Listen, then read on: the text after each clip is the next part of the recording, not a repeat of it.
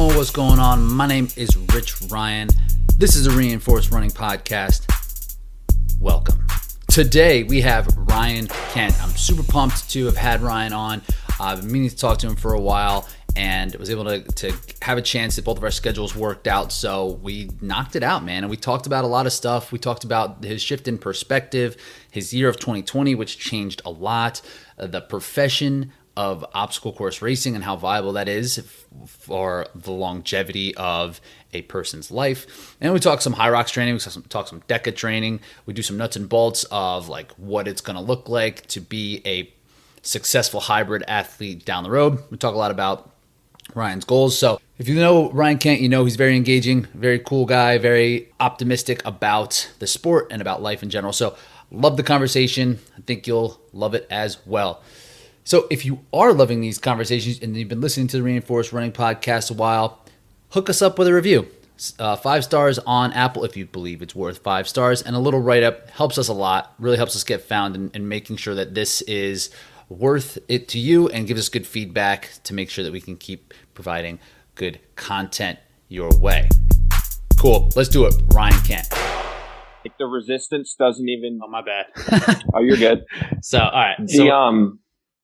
I was just going to say the resistance doesn't even work like on one direction because I've just like destroyed this machine. So how are you putting that thing to work? Like I imagine it's cool. You know, it's great for DECA because it's like there's no variables, right? It's not like the carpet, this and that. Like you just set it to the thing and that's the resistance that you get.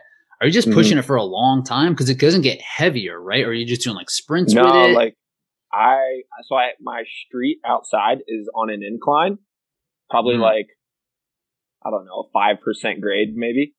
And then I'll load it up with like pretty much every weight that I have in my gym. Like I'll throw like 400 pounds on top of the torque, and put it on the incline and I'll push it for like 45 seconds up my street and then just turn around and push it back down the hill and then turn around and go back.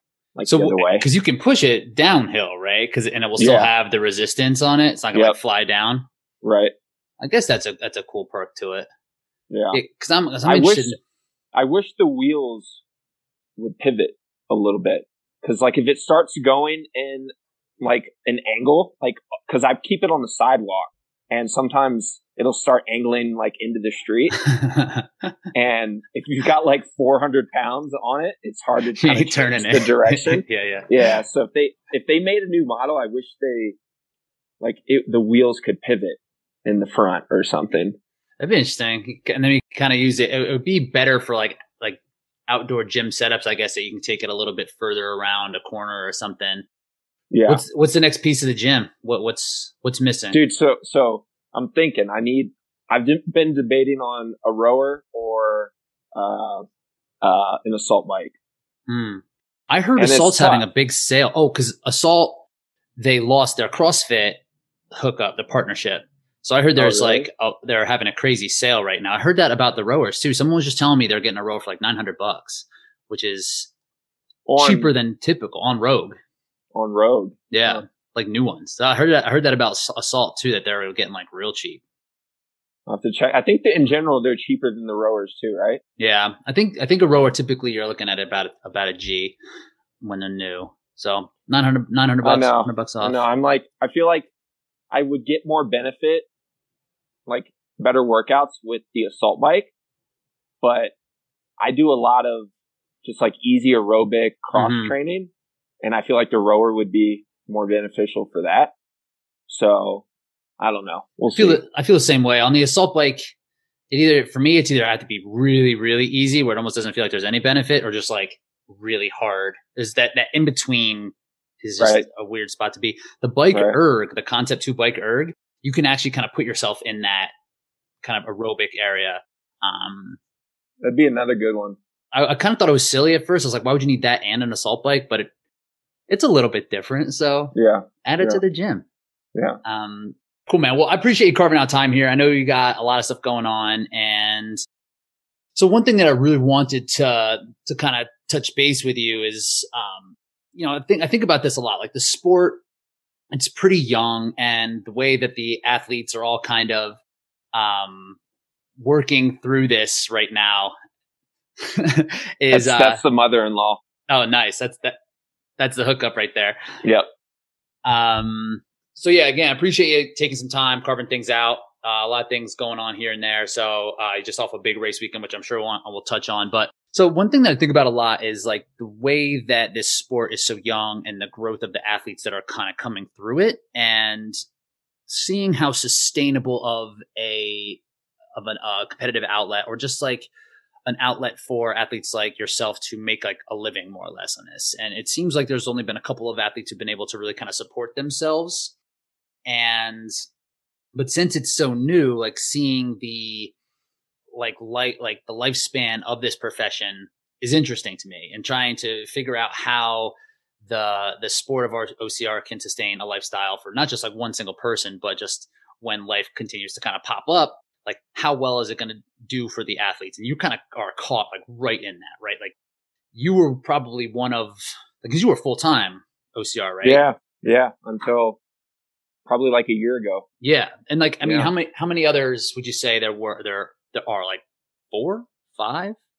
Atkins, Lindsay, Nicole, Hunter, Killian at one point. Right. Faye, maybe. True. Yeah. She's got her coaching business and stuff. But yeah, like probably about as many as you can count on one hand, I'd say.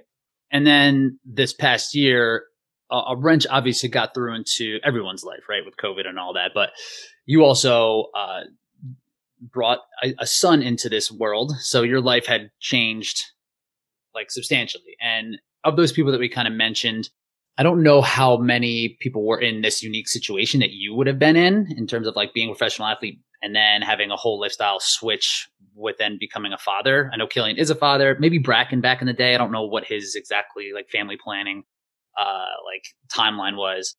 But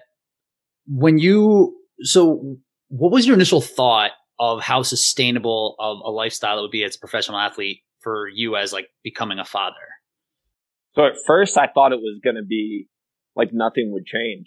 Like I would still be able to do everything when I want to do it and how I want to do it.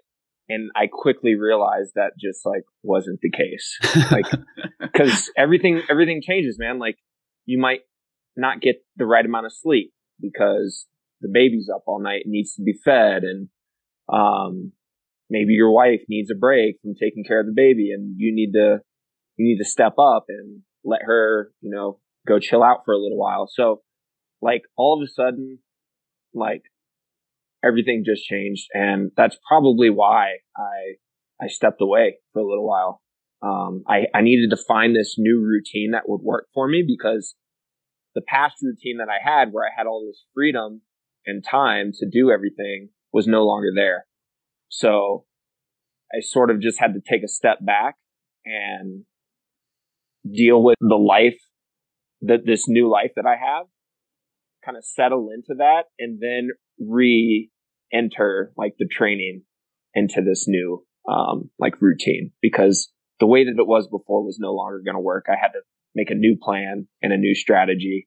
And I think I've got it pretty dialed into like a science now almost. But I'm still kind of tweaking things and figuring things out. But yeah, it's been a process for sure. So did that change almost instantly? Like the idea of I'll still be able to train and perform and manage my time at a high level. Was it immediate that you're like, this isn't going to be this way? And was it just a logistics thing, or did your feelings kind of change around? You're like, okay, this isn't necessarily where I want to spend my time, or what was that kind of like? Yeah, I mean, it was all of that, to be honest. At first, I was still trying to like do everything like I had been doing in years past, and I like fought it for so long, and then I just was like, this is not sustainable. Like I can't do this. Yeah, logistically it wasn't right, and then your priorities obviously change, and like I wanted to spend more time with my son, and like I didn't want to miss out on those first couple weeks where he just entered our life. And I anytime I went and trained, like I sort of felt like I was either missing out on something or I was just being selfish with my time. Like I felt guilty for training when I had this like newborn baby. So, yeah, that's kind of how it was. Yeah, I could imagine that, like, and just training in general and training how much I'm sure that you do, or just anybody at this level would. It's like, it's kind of a inherently selfish act anyway. And then when you have something else to kind of like be around, I'm sure that's really tough. So when you were like, was there a point that it all of a sudden kind of dawned on you? Or, because I'm sure, this obviously is something that is going to change the trajectory of your life, but for other athletes out there, there's different things, a move, a job, whatever it is, but before they decide like, okay, I do need to actually change something. Was there like a moment there where you were just like, where it was just like the straw that broke the camel's back? Or was it like slowly over time, you kind of started to change the way that you were, like what your workout habits were, and like family habits were? Yeah, I think it was a gradual thing. And, like my motivation for training and competing wasn't the same like anymore. Like I sort of felt like ever since he was born, obviously just a whole new perspective on things. And I don't know, like all the things that I like was trying to achieve, especially early on in my career, like money and notoriety, trophies, those kind of things were no longer like a motivating factor for me to like, I don't know, like I've sort of felt like I had no longer wanted those, needed those things, so that whole thing had to change. I needed to find like this new motivation to train, and obviously like wanting my son to maybe see me race one day when he's like old enough, see his dad, compete at a high level. And, for the first time in my life, I kind of questioned if I could get myself back in shape because just my time was so limited, and I don't know if my drive was necessarily like 100% there. So, that was a big motivating factor. Was for the first time I kind of questioned myself, and that was enough to kind of spark the fire a little bit. And then obviously I'm getting older. I'm 35 now, and part of my reason for continuing on is I do want to, and thankfully there's been other guys that come before me that have done this, fathers and people who've competed at a high level at an older age, but I want to try to beat father time for like as long as I can. And like I honestly, like I believe that as long as I'm willing to adapt with training and make tweaks here and there that allow me to stay fit and healthy and give me longevity, like I honestly believe that I could be competing for I mean, I could see myself being on a podium when I'm like 50 years old. That's just kind of like how I see it, and like whether or not that comes true or not, I don't know, but it's like, that's a goal of mine now that wasn't there before. So it's been crazy, and it's been probably one of the most beautiful times of my life, but also I've gone through some really low points as well. But I'm finally kind of pulling myself together and getting back out there. Yeah, and I want to talk about some of the like ins and outs of how you're kind of managing things now, and like the way that you were doing before, and things you kind of had to add or drop. But I kind of want to talk a little bit more about like the motivation piece and the aging athlete. I'm also 35. Graduated 04 high school. Yeah, dude. Represent. Man, I think Magita is the same. I think we're all right in that same boat. So I think about it a lot, right? Because it's like physically we're still capable of a lot right now, but historically, it's like, how many peak years do we have? Is it like 3? Probably not. We're probably like right now, so we'll have to like do those longevity tricks or find the best ways that we can kind of sustain long term. And who knows, the way that we know about recovery, we could be like the Tom Brady's of this sport. Right. We could just keep things rolling. LeBron James, he's 36, right? So we're Look good. at another good example is Justin Gatlin. Yes. Like this dude almost, I mean, he made it to the finals in the U.S. Olympic trials 100, but he didn't make the team, but still basically 40 years old and running almost like a sub 10-second 100 meters. PEDs notwithstanding. Yeah. We'll just leave. We'll put that in its own box. Yeah. Galen Rupp, he's our age. Rupp. He's our age too. We're fine. We're doing great. But, the one thing that I can speak for myself, like the reason why I've been doing it when I was, 18 and 25, whatever, they're different than what they are now. And I'm still just me, I don't have a family necessarily to support my views on life have changed quite a bit along those times as well. So I'm interested, like before, like when your motivation, what was driving you to like train and compete at such a high level, maybe in 2017, 18 versus now, like what was it like back then? Like what were like the things that would drive you to compete, and like why were you doing it then? Yeah, I mean, kind of like I mentioned earlier, like it was my full-time job. So obviously money was like a big motivating factor. Which kind of sucks because it sucks when you're lining up to a start line knowing like to pay your bills, you need to probably get on the podium. It's kind of a stressful situation that you don't want to put yourself in. But did it feel stressful? Because I'm at like competing for a paycheck. I mean, if I make money, it's like sweet, great. It's like extra. I paid for my flight or whatever. But like I've never had that pressure to like compete because of my like well-being. Did you feel it in the moment, or did you have to like look back like, oh man, that kind of sucked? No, when I'm at the start line, I'm not really thinking about like, if I don't get on the podium here, I'm not going to be able to pay rent this month. Like that's not really on my mind. It's kind of after the fact, like after the race is over. I'm either like, oh yeah, like this was a good payday, or like, damn, I might have to go fly to this race in 2 weeks to make up for this kind of thing. It's not a fun place to be in.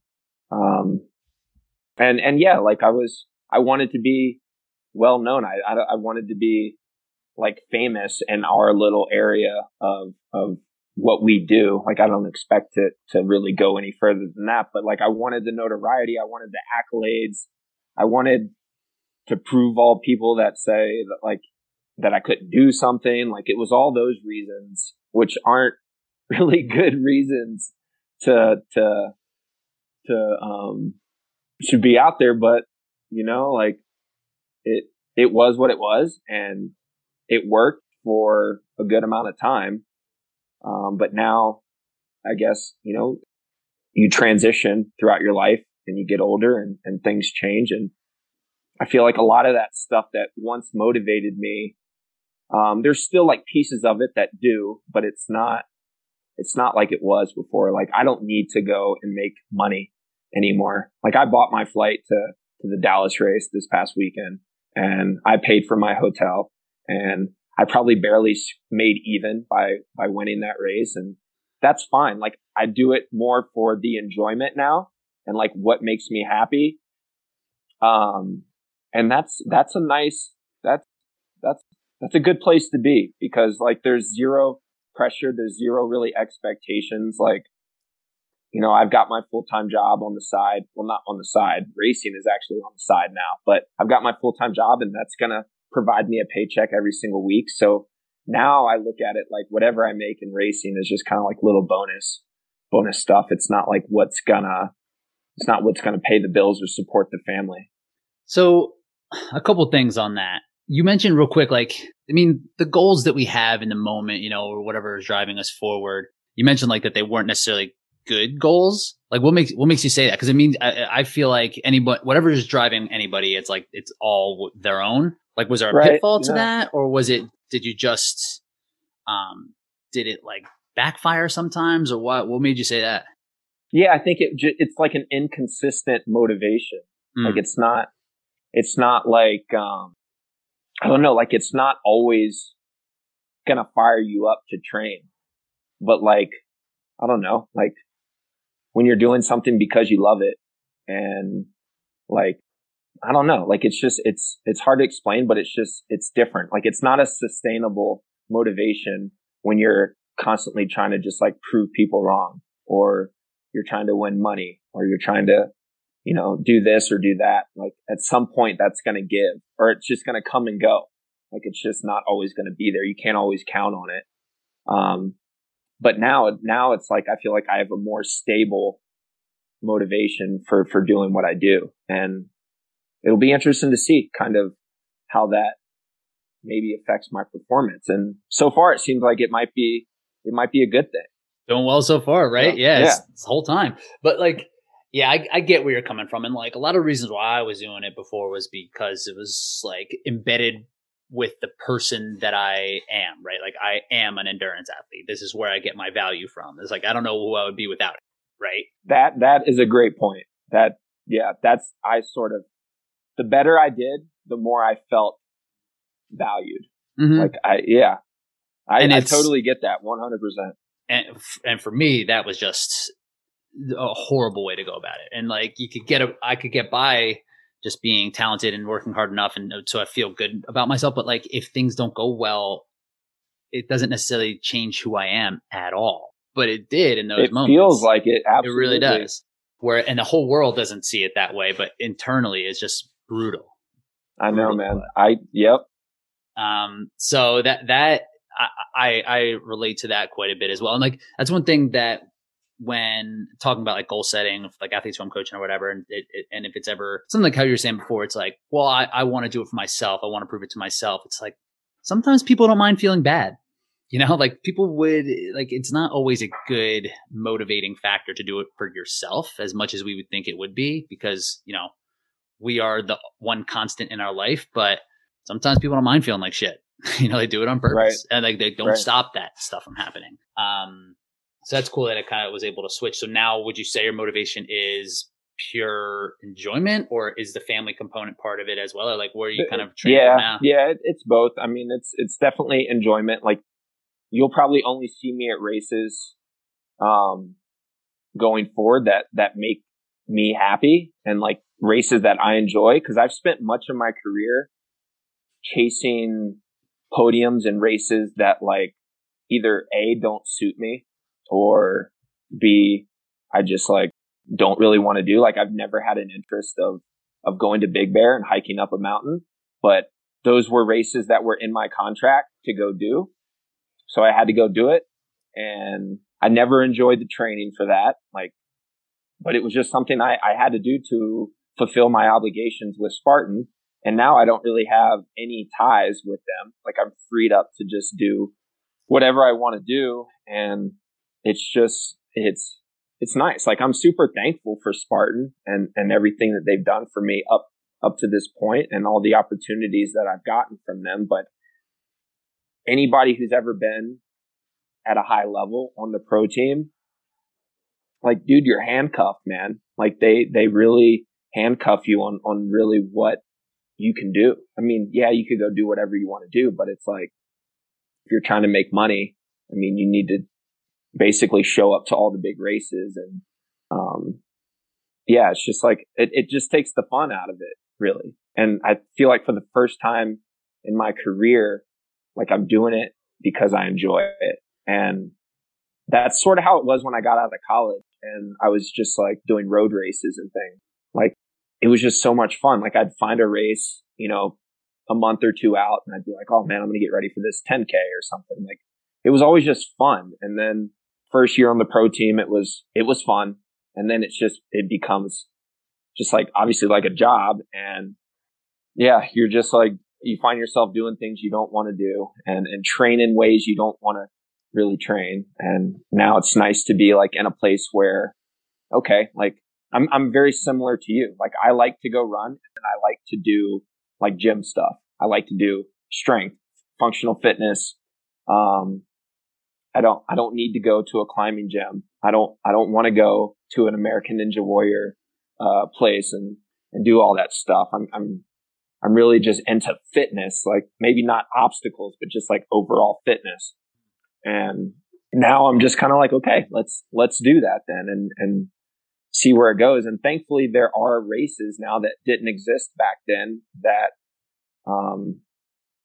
can provide like a race for that kind of training, like Hyrox and DecaFit. So it's just super fun, man, because now I'm actually going to pivot. Now that I got that stadium race out of the way, I'm going to pivot into more like specific Deca and Hyrox stuff now. Let's go. Let's rock and roll. Let's go. We got the home gym ready. Like let's mix it up.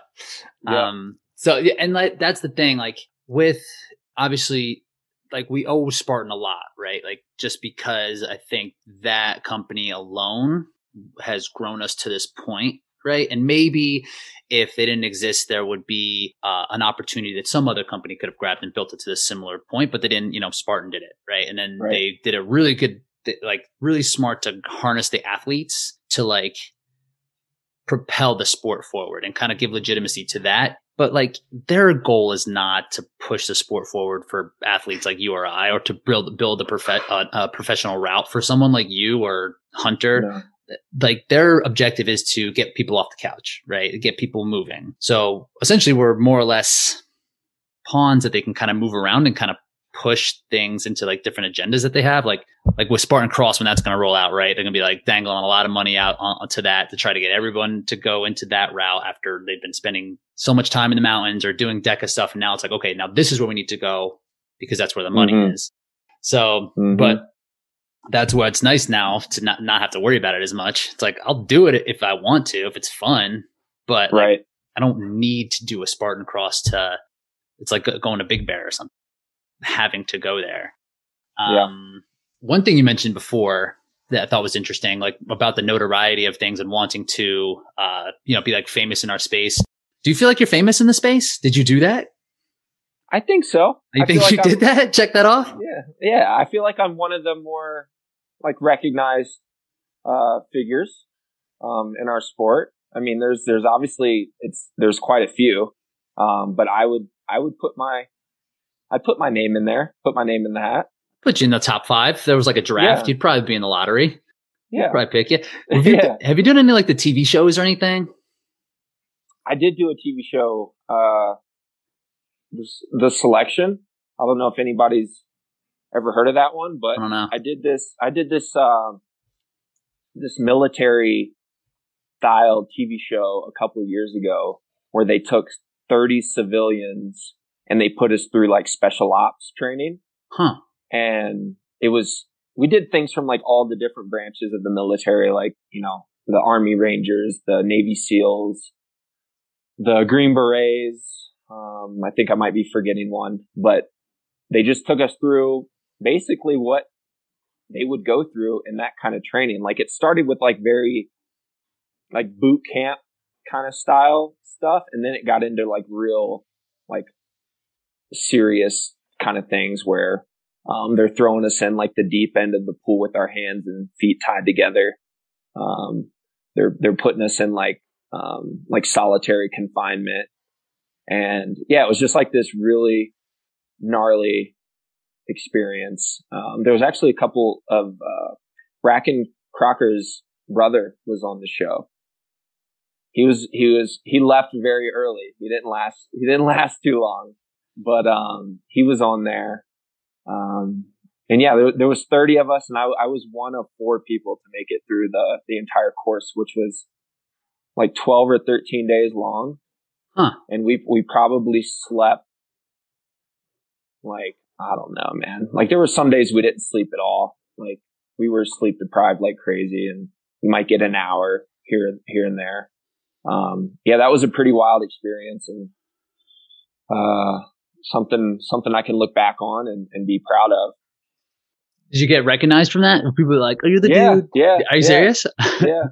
Do you get recognized? It was on the History Channel, so it was on a decent network, and I'd say more than like somebody recognizing me at like a grocery store. Like it was just like messages on Instagram, right.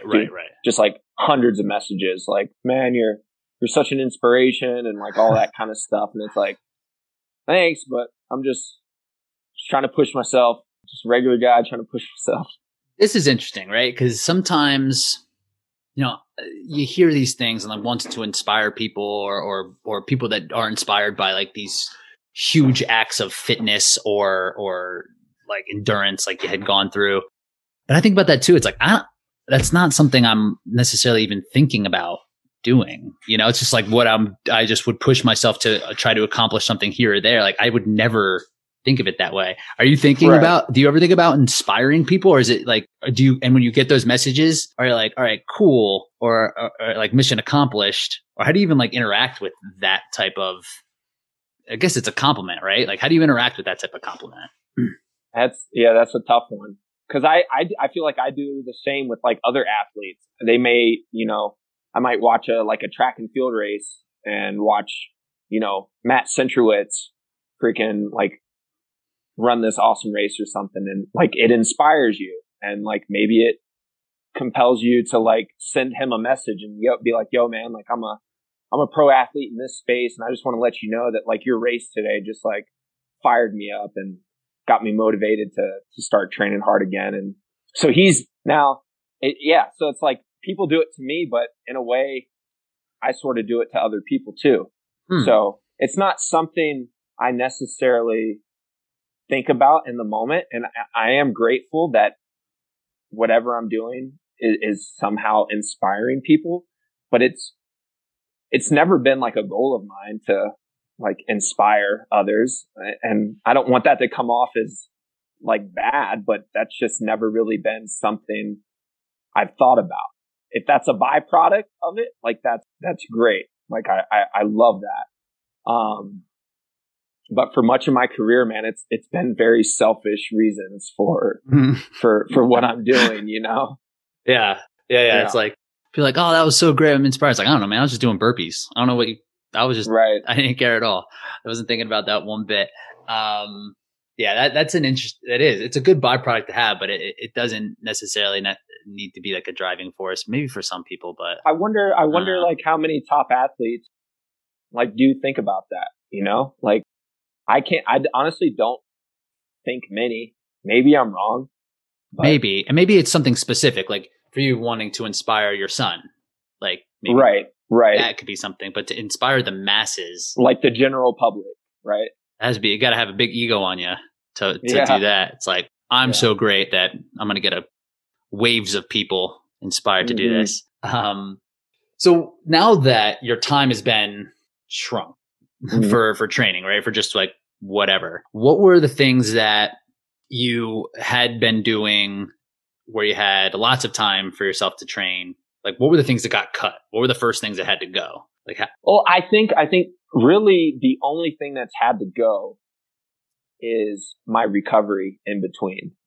So like normally if I had all day, like if I had a double training session that day, whether it was 2 runs or a run and a strength session, I could do one or the other in the morning and take a 6 to 8 hour break and then go back and do my second workout in the evening. Whereas like now I work all day, I get home and my wife hands me our son and basically is like, I've been with him all day. Now it's your turn.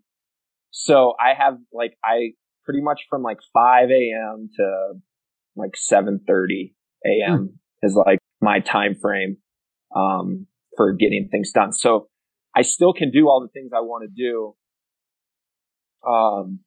But it just has to be combined. So like I'll go and do, for example, just like I'll go run for an hour, then I'll come back and I'll take like a 5-minute break, get some water, get a quick snack, and I'll go right into like my strength session. So there's like zero recovery in between. And it's hard to know whether that is the right or wrong way to go about it. Like I don't really know. I can't really tell a difference. But that's really, how my day goes is I stack it all on top of each other. And if I do have a day where I need to do a double run or something, that has to wait for my days off. So I've planned it out to where like, like certain things get done on days that I don't have to work. Like very important training days will happen on days that I don't work. But for the most part, I stack it on top of each other. And sometimes I'll reverse it. I'll do my strength training session first, and then I'll go out and do my run afterwards and just add a little bit of like compromised like factor to it. you just know? mix it all up, kind of. Yeah. So would you say your volume's about the same? Running volume is a little bit low. I would say I've cut my aerobic, just like easy runs. I don't do the duration that I once did, just because I'm going to be on my feet moving boxes all day, like at UPS. At a general day at work, man, I can get like, I don't know, like 30,000 plus steps. And yeah, you're just like, you're moving boxes all day. So I give myself some leeway there with like my easy run. So like, really, I don't go over like 60 to 75 minutes on just like a run. And where in the past it wasn't uncommon for me to do like 90-minute runs in the middle of the week and then have like a 2+ hour long run or something like that. So now it's like cut to like 60 minutes, 70 minutes. And like, I'm sort of feeling like that might be the better way to go about it because I'm not as beat up from everything. I wake up every day and I feel pretty good from like whatever I did the day before. So maybe that's that longevity component, you know, that we were talking about earlier. Yeah. And mixing in the rower, the skier, the bike and everything like that can help with that load too. And I like, you have to imagine if the goal races that you're looking at aren't going to be beast distances, like the amount of volume you're putting on your feet, it's not going to necessarily translate to race specific stuff as much, especially if you're looking at High Rocks DECA things. They're going to be like that, like 30 to 65 minute range or so. The amount. So when I'm working with somebody who wants to like talk about nutrition or just nutrition in general, people like really miscalculate how much they should or should not eat based on the amount of non-exercise activity they're doing. So like for you, 30,000 steps at work is a huge day. You're like definitely burning more calories there than during your workout session, like by far. Are you accounting for that? Are you hungry? Are you getting smaller? How you doing? Well, let's see. So like I eat all the time, first and foremost. Okay. Like I pack, I do like meal prepping like every night for work. Like I'm making, you know, all kinds of food to bring with me. And then I just like snack pretty much whenever I'm hungry.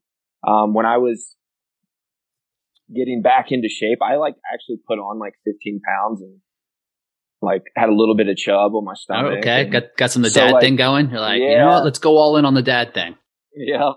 So like there were days at work when I would let myself like get a little bit hungry and kind of push those limits a little bit, just to kind of like try to lose a few pounds. But now that I'm like back to like racing weight, I don't have to worry about trying to cut any calories out. So I don't know the exact number, but I'm putting down probably close to 5,000 calories a day, I'd say.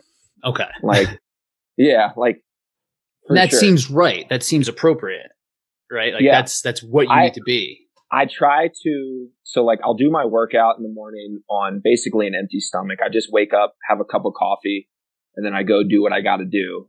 And then I try to fill that before I leave for work. So like if I go and burn 1,200 calories that morning, I try to at least have 1,200 to 1,500 before I even leave for work. So that way I'm like, I left on like an even scale kind of thing. And then, just kind of like snacking throughout the day.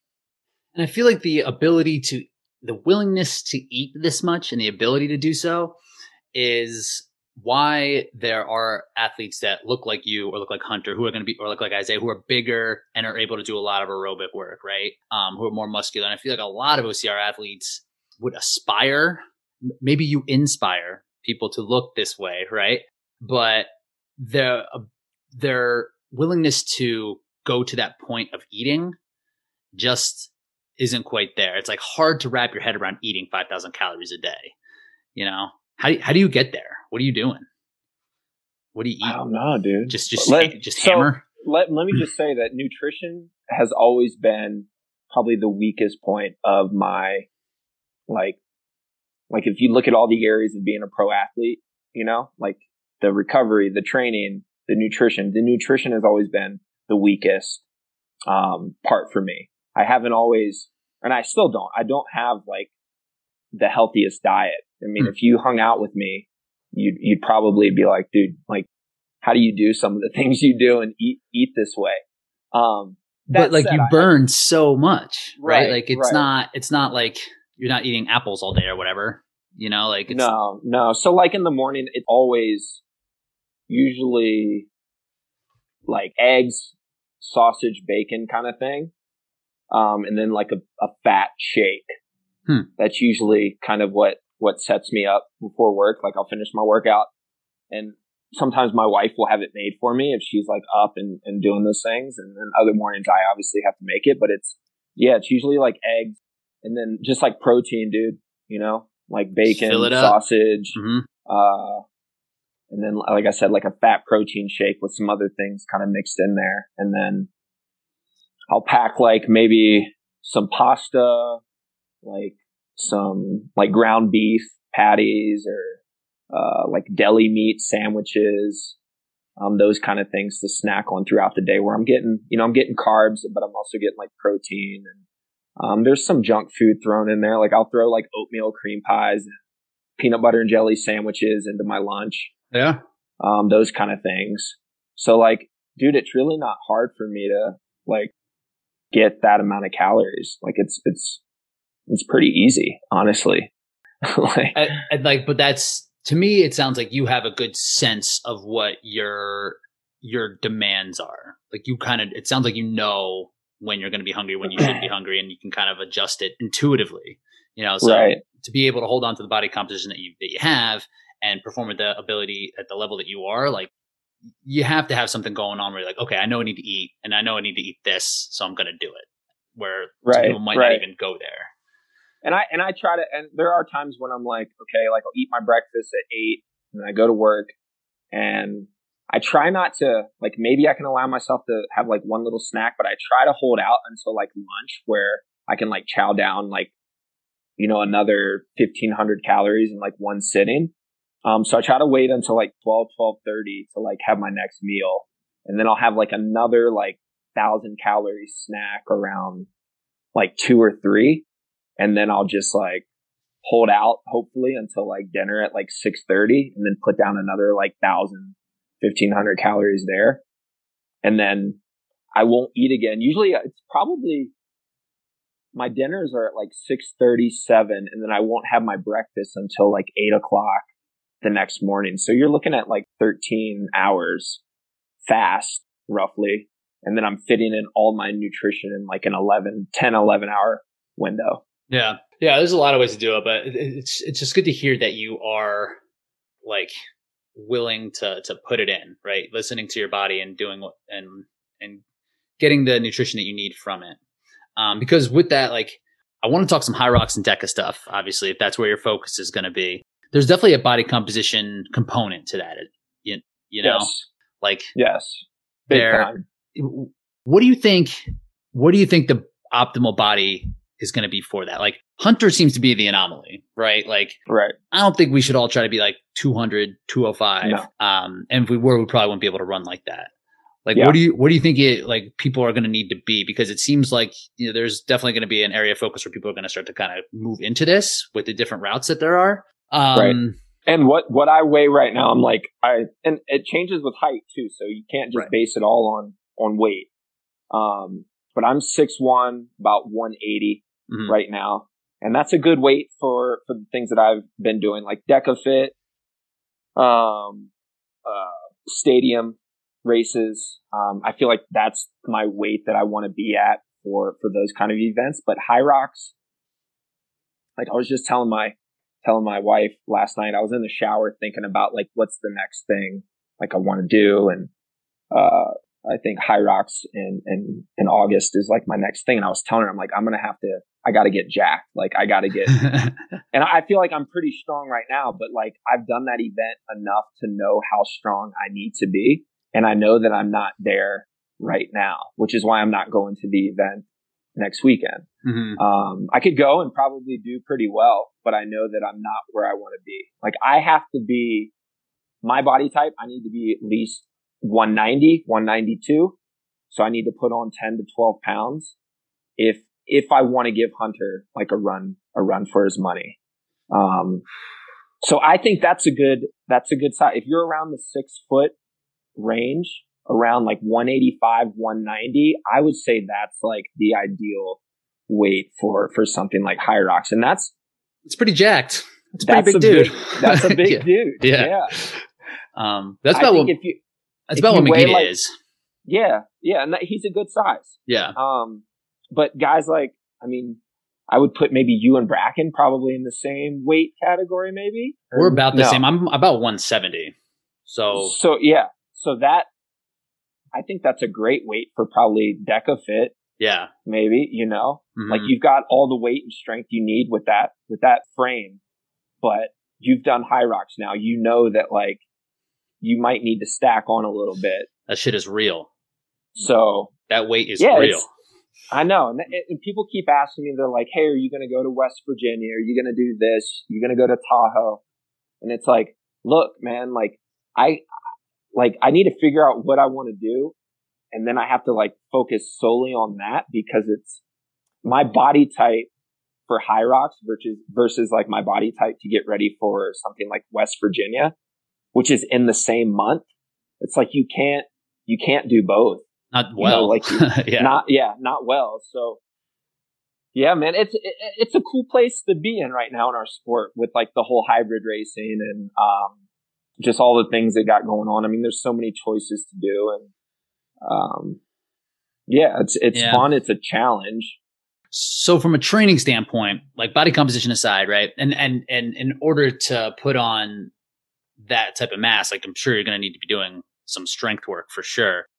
What do you think that what do you think the workouts are that are going to move the needle the most for people? Because I'm starting to get asked this a lot too, and I'm starting to figure it out. I'm just like starting to try to go through it myself and like learn how it needs to feel, how it feels during the race, how it needs to feel during training, and how to kind of simulate those type of things. Or if you need to do it that much, because the workload is so much for these Hyrox races, that's like it's not super sustainable to train. No, like at a Hyrox level for a long time. Because it's crazy. Yeah. So the demands are too high. They're too high. Like to do so maybe a couple here they're leading in, but after that it just seems like it's a beatdown. Right.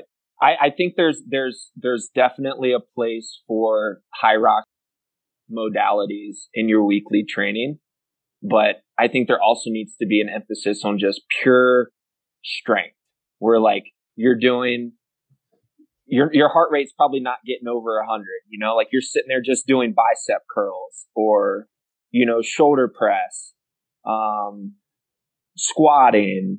I mean, all these muscles, like you're using obviously your biceps and like the sled pull but you're not going to go pull a sled every day. Mm-hmm. And that's not going to get your biceps. I mean, it'll give you some pull strength endurance and it'll strengthen your biceps, but you need to work on like the isolation stuff too. Just to grow muscle, to grow a muscle. So you need to put in, you could call it a bodybuilding phase if you want, but like you need to be spending time doing deadlifts and bench press and, like I said, bicep curls. You can even do tricep, skull crushers, very isolated strength movements. I think are going to be very beneficial for someone who's trying to get strong for Hyrox. You're not going to go and do wall balls every day. Like it's just that's not going to get the job done. And it's too much cardio. It's cardio. Like that's just like, that's still cardio. Yeah. Right. You do 10 wall balls and your heart rate's up, Yeah. I'm going to do, this old school squat program called Super Squats. It was this program written in like the 80s. I was just reading through it and it was coupled with, you ever hear of GOMAD? It's like a bulking. It's a gallon of milk a day. Like that's how people bulk. Yeah. It's like doing this and then drinking a gallon of milk a day. That's how people bulk up, which will get you like 2,200 calories. I think it's a shitload of fat. It's like 150 grams of fat and like that much protein too. I'm lactose intolerant, man. So like, I don't think almond milk's going to do it for you. No, that's probably no good. Well, it's even for like supplementing protein into my diet. Whey's no good. So like, so I have to do like egg white protein and stuff. It's more expensive then, isn't it? It is way more expensive, dude. Shoot. And I can't do like mass gainer and like things like that. It just like messes with my stomach too much. So just old school, just peanut butter jellies. That's it. Yeah. Yeah. So yeah, this program, it's like it's like everything's 3x12. It's like 3x12 shoulder press, bench press, like stiff leg, deadlifts. But then in the middle of it, there's a 20 rep back squat. That is like the whole crux of the program, where it's like in the book, it says, do what you can do do your 10 rep max and do it for 20. So essentially you're standing there recovering under load and then squatting and then breathing and then squatting again. And that huge bout of effort will get this huge hormonal response with, so supposed to get you yoked. So I'm going to try it and see what happens. See if I can get to that 180. 185. Are you going to do another High Rock soon? Are you going next weekend? Or? I'm doing Chicago this weekend. So something's all screwy with the times and everything. But I will be in that race. And then I'll kind of come into a phase 2. And I feel the same way because after that, Palmerton is like 2 weeks after that. It's just like I haven't been on the trails at all, but I still feel kind of pressure to do it just because people are gonna be there, and like I'm sure people are gonna like ask, "Hey, how are you doing, Palmerton?" Because it's like a hometown race for me, but I just don't really want to. Well, that's how I felt about yesterday's Colorado race. I didn't really want to, but it's like, right down the road. might as well do it. Was it fun? People were like, it was fun. And people are like, oh, it's a sprint. Like, it's just like a stadium. Like, you'll be fine. And it's like, no, it's not. It's not really like a stadium race at all. Like, it's never like that. Even if it's a flat race, like what was the course like? I saw the map, but was it still like nasty footing? And because it looked like it was on a track. No, yeah, it was. The first half mile was basically just a loop around the racetrack. And then you kind of transitioned off into like some like hard packed trails, but there was zero elevation gain. The footing was fine, but like, yeah, it's still nothing like a stadium race. No. So, and I knew my flat running like wasn't like very good. Like I was right where I wanted to be for the stadium race, like my climbing and my functional fitness, that kind of thing. But yesterday was more about just like going out and kind of just like having some fun and just being with the people out. Yeah. Just going out there. The OCR famous. You got to say hello. Say what's up to the people, get some photos. What do you think about the running for High Rocks? Like, how are you going to, like, how fast do you think you need to be? How fast do you think you should be for you in particular? Like, and how are you going to kind of work that in? You know, like, okay.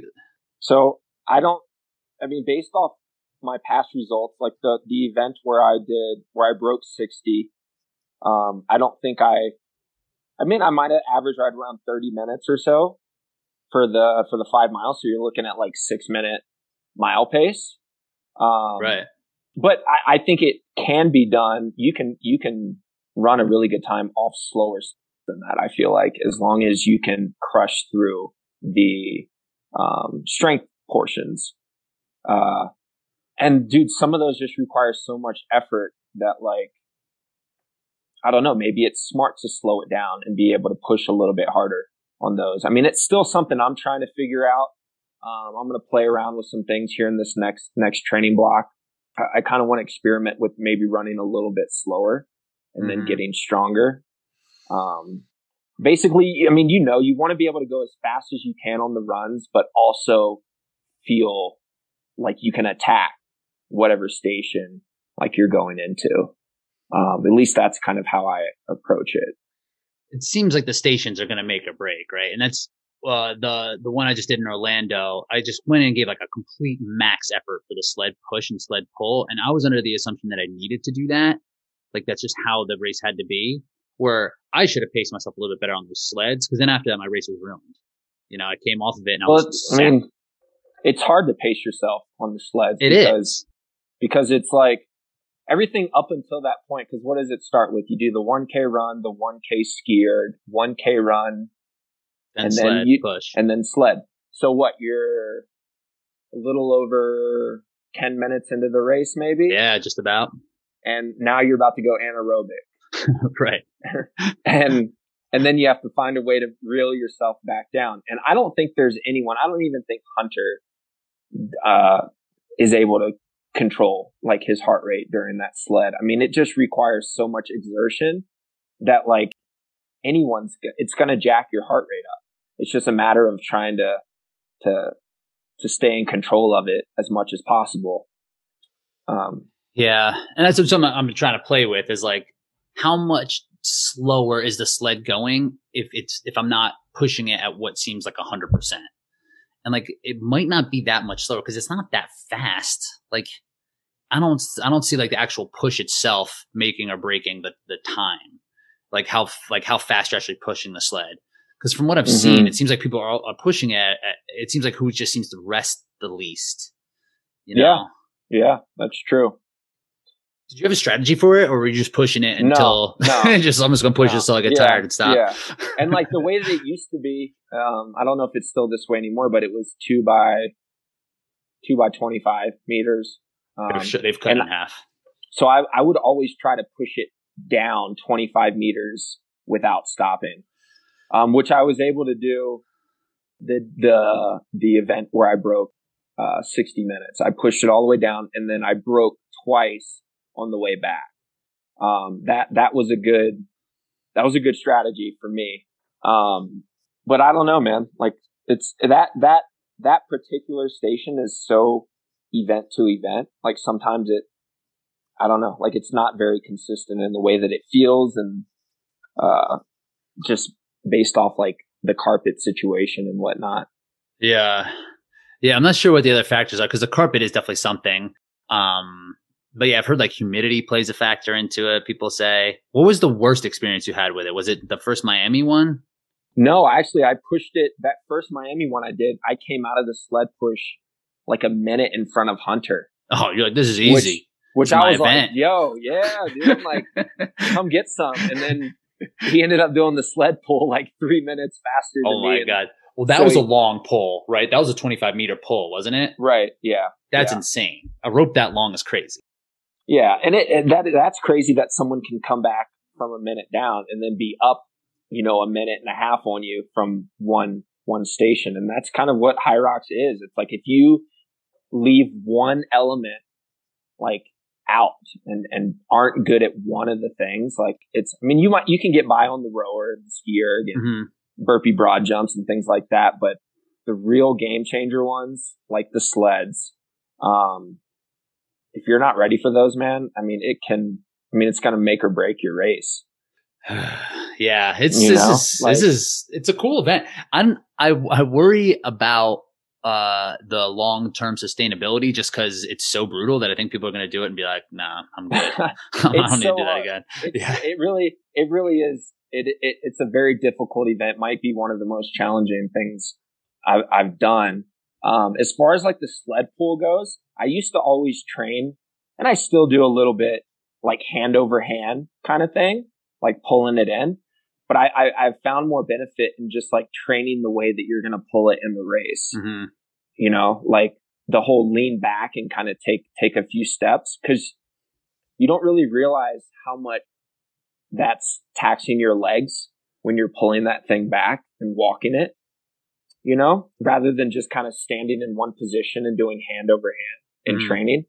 So I've started doing a lot more kind of like Hyrox specific pull work, walking backwards, walking it back, and then doing some running out of that and kind of seeing how it feels. Because it's like you're most likely not going to be able to do hand over hand. That's just the reality of the situation.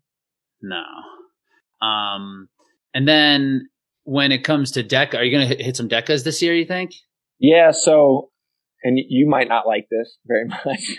What? But so I was talking to my wife last night, and we were like, what are your goals for the rest of the year? Because AT&T Stadium was like what got me to kind of get training again, the race that excited me. But now that that's over, it's like, okay, what's the next thing? And my goal, and it may be a little ambitious, but by the end of the year, I want to have the DECA world record, the DECA Fit world record, and the Hyrox world record by the end of this year. Nice. So there's definitely some DECA Fits coming up, and I think I'll definitely do the one that's coming here to Denver.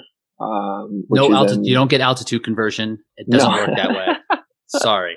Heard you were giving me shit for that. I was like, it's always at altitude. I understand. But yeah, so I'm definitely, I mean, it's Hyrox and DECA probably for the rest of this year. Maybe a few stadiums thrown in there too. But that's going to be the sole focus. And I just needed to get that foundation of fitness back. And now I can start to pivot towards like Hyrox and DECA. Well, the thing with DECA, right? Like the way I'm kind of pairing the two together, because when I did DECA, I was training a little bit. I probably did one or two DECA specific workouts for it, but I knew I wouldn't be able to compete well at a Hyrox if I was just training for DECA, right? But I could do a DECA with Hyrox training, right? So it'd be like preparing for a 10K and running and being able to run a pretty good 5K. So the running needs to kind of, I would think that the running is the biggest part of a DECA fit, right? Would you say like that's where that's because the stations are not long enough and really not heavy enough to put in that much work there. So like and just like general work capacity, like you're running and just being able to do the work at a high level, just in and out. Yeah. Going quick in and out. That's really what's going to be the game changer for that. So you're going to have to get your speed up too. I know. The 6-minute pace. Look, that's not going to do it. Oh man. If you could have seen some of these workouts I was doing, trying to get back in shape, dude, it was so funny. Like times that I hadn't been that slow in so many years. Like, how'd you deal with that? Were you bummed or were you just like, okay? Well, I knew that it would come back, but, and honestly, it was coming back slower than I thought it would. But then when I did that weekend where I did the DECA mile with VJ, and then I also went to Austin and ran that sprint, it was like that after that weekend, I feel like there was like a shift. Like, I don't know if it was just kind of pushing myself really hard that weekend, but from that moment forward, I noticed like big changes in some of my like interval work.